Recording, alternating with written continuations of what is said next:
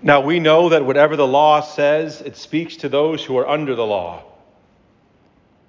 But now, the righteousness of God has been manifested apart from the law, the righteousness of God. In the name of Jesus, amen. Well, happy Reformation Day, everyone. It's a red letter day in the church. 504 years ago today, Augustinian monk Martin Luther posted his disputation on the power and efficacy of indulgences, also known as the 95 Theses, on the door of the Castle Church in Wittenberg, Germany, and in so doing sparked a movement, lit a spark that became a blazing gospel fire. Began to unleash the too long leashed good news that God, our God, is not a God who can be bought off or need be bought off, but who instead sells all, gives his own dear Son, Jesus, to redeem you, to purchase and win his ever-beloved you, not with gold or silver, but with his holy, precious blood and his innocent suffering and death, that you might be his own, not just now, but forever. It's a very good day, full of good words and music. Good words combined with good music, which Martin Luther called the most precious of God's gifts.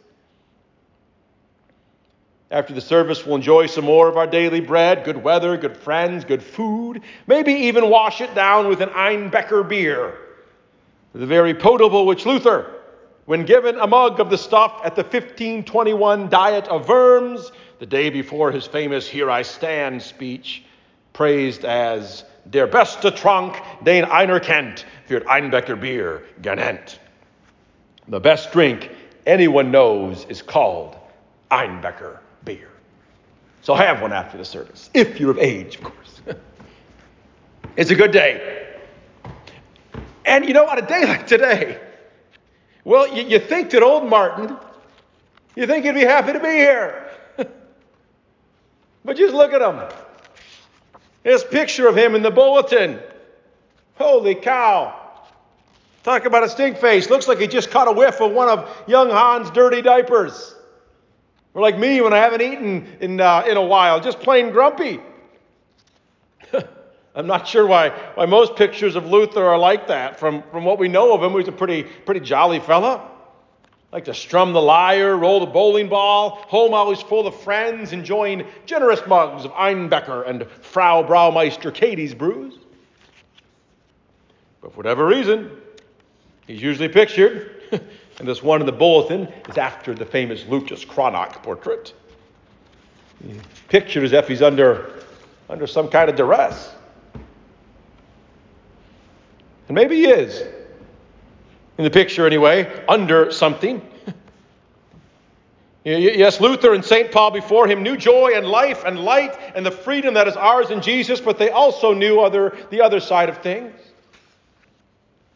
When instead of relaxing in Jesus, you are under duress, or under the gun, or under pressure, under fire, under the heavy hand, under orders, maybe feeling that you owe more than you could possibly be worth underwater. Or in Paul's somewhat synonymous phrase from our epistle lesson for this Reformation Day, under the law. Romans 3:19. Now we know that whatever the law says, it speaks to those who are under the law. Now there's a lot going on in that reading, in that phrase, and there are voluminous writings upon it and them. That if we had more time we'd get into, but since there's 150 wieners in need of roasting right over there in the kitchen, let me skip a few steps and just stipulate that little phrase, under the law, at least living under the law, is living the kind of life that leaves you looking like grumpy, sullen Martin does in that bulletin picture. To live under the law is to live within earshot of a demanding voice, shrilling, "You're not enough. Be more. You're small. Be bigger. You're bad. Be better. You are dirty. Get clean." That's the voice of the law, and we have all heard it. You probably hear it right now in one form or fashion. The voice can be a literal voice from someone actually saying those things. And when they do, it's hard to forget. It can be the voice that arises from some good and holy religious code, like the Ten Commandments. But more often than not, it's the less holy soundtrack constantly running in your head. Or the one you hear when you look at your social media feed or start comparing yourself to those around you. But wherever the voice comes from, the reason Paul can speak of living under the law, living under that voice, is because it's kind of just always there. It's the water we swim in. Maybe you know the scene from Seinfeld. If you watch the show where Newman, he's kind of the portly kind of side character. And Jerry and the gang, they're asking Newman, the postal worker, why folks like him are always going postal, like losing it. And without missing a beat, Newman says, because the mail never stops. It just keeps coming and coming and coming. There's never a let up. It's relentless. The mail never stops. So the law, the voice is like that, never stops. One of Luther's good friends, Philip Melanchthon, liked to use a phrase that would be part of a Lutheran meme if he said it today. Lex semper accusat. The law is always accusing. If you happen to know a bit of Luther's story, you know that he heard that accusing voice a whole bunch, mostly in the monastery, in the form of a bunch of commandments and church laws that he knew he could never live up to as hard as he tried. Never enough. But you don't have to grow up in a monastery to be familiar with the shrill voice of the law. You can just go to school. The school you have to go to, compulsory education. Horrible phrase, by the way. And have to perform and start performing at about, age 3? Because sooner or later, it's going to go on your permanent record, which will eventually get you into college, which will eventually get you the job that is supposed to stamp you approved by society. Or you can just get married. Marriages are too often megaphones for the law.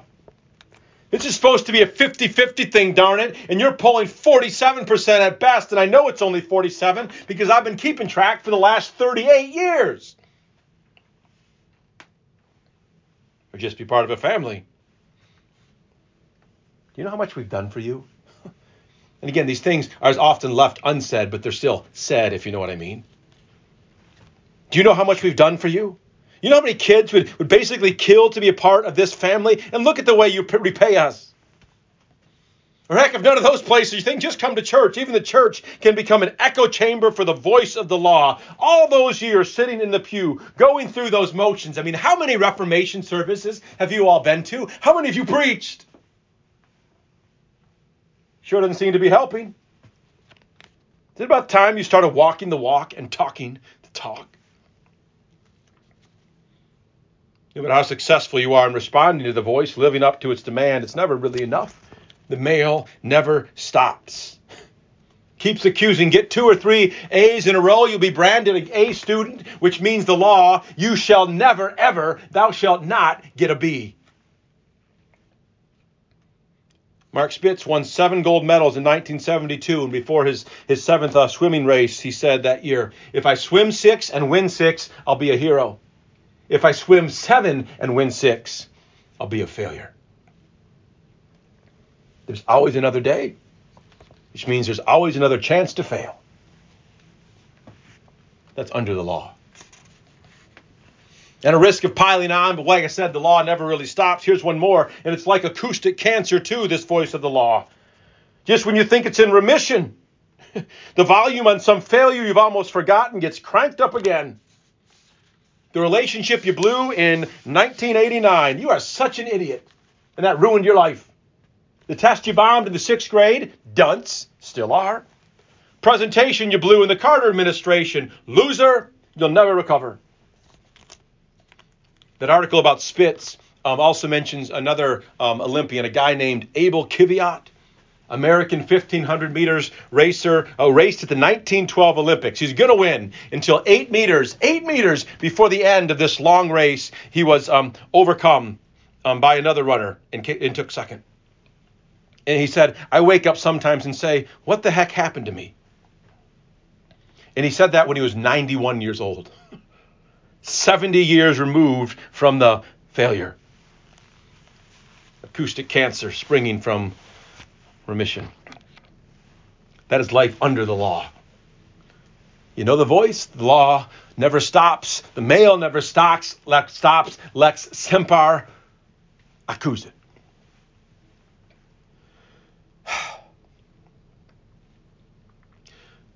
But now. But finally.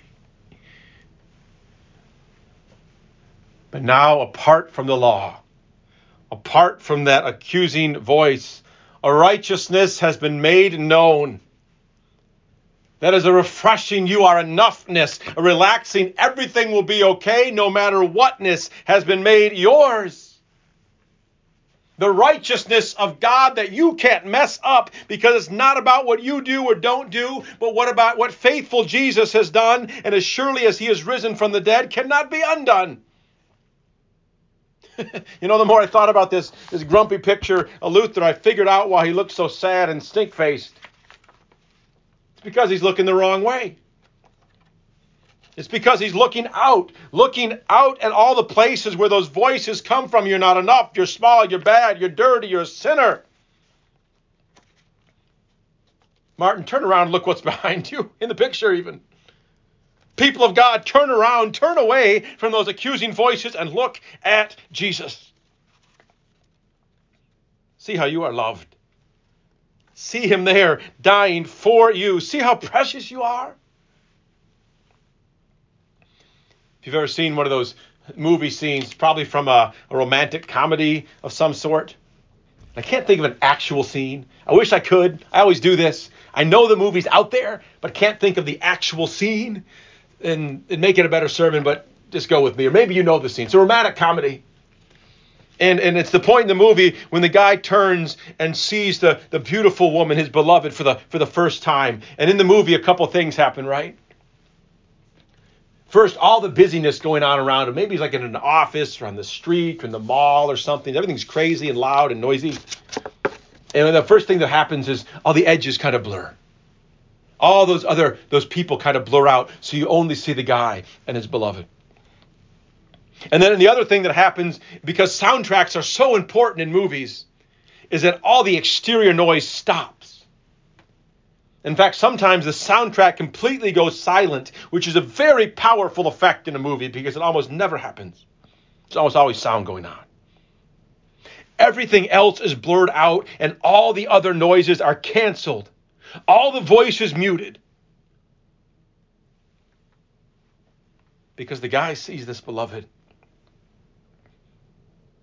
This beauty whom he cannot believe actually loves him. That's you seeing Jesus, friends.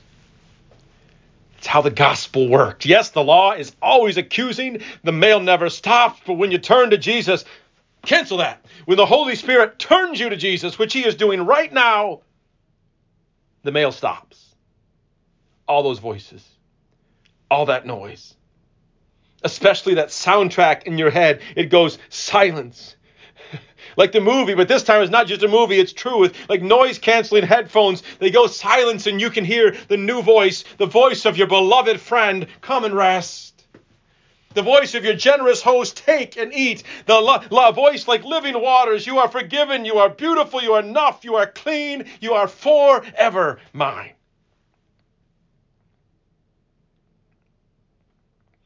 It's a good day, this Reformation Day. It is good, right, and salutary that we should celebrate it with good words and good music and good food and good drink and good friends. Smile, Brother Martin, and you too, beloved child of God. In the name of the Father and the Son and the Holy Spirit. Amen.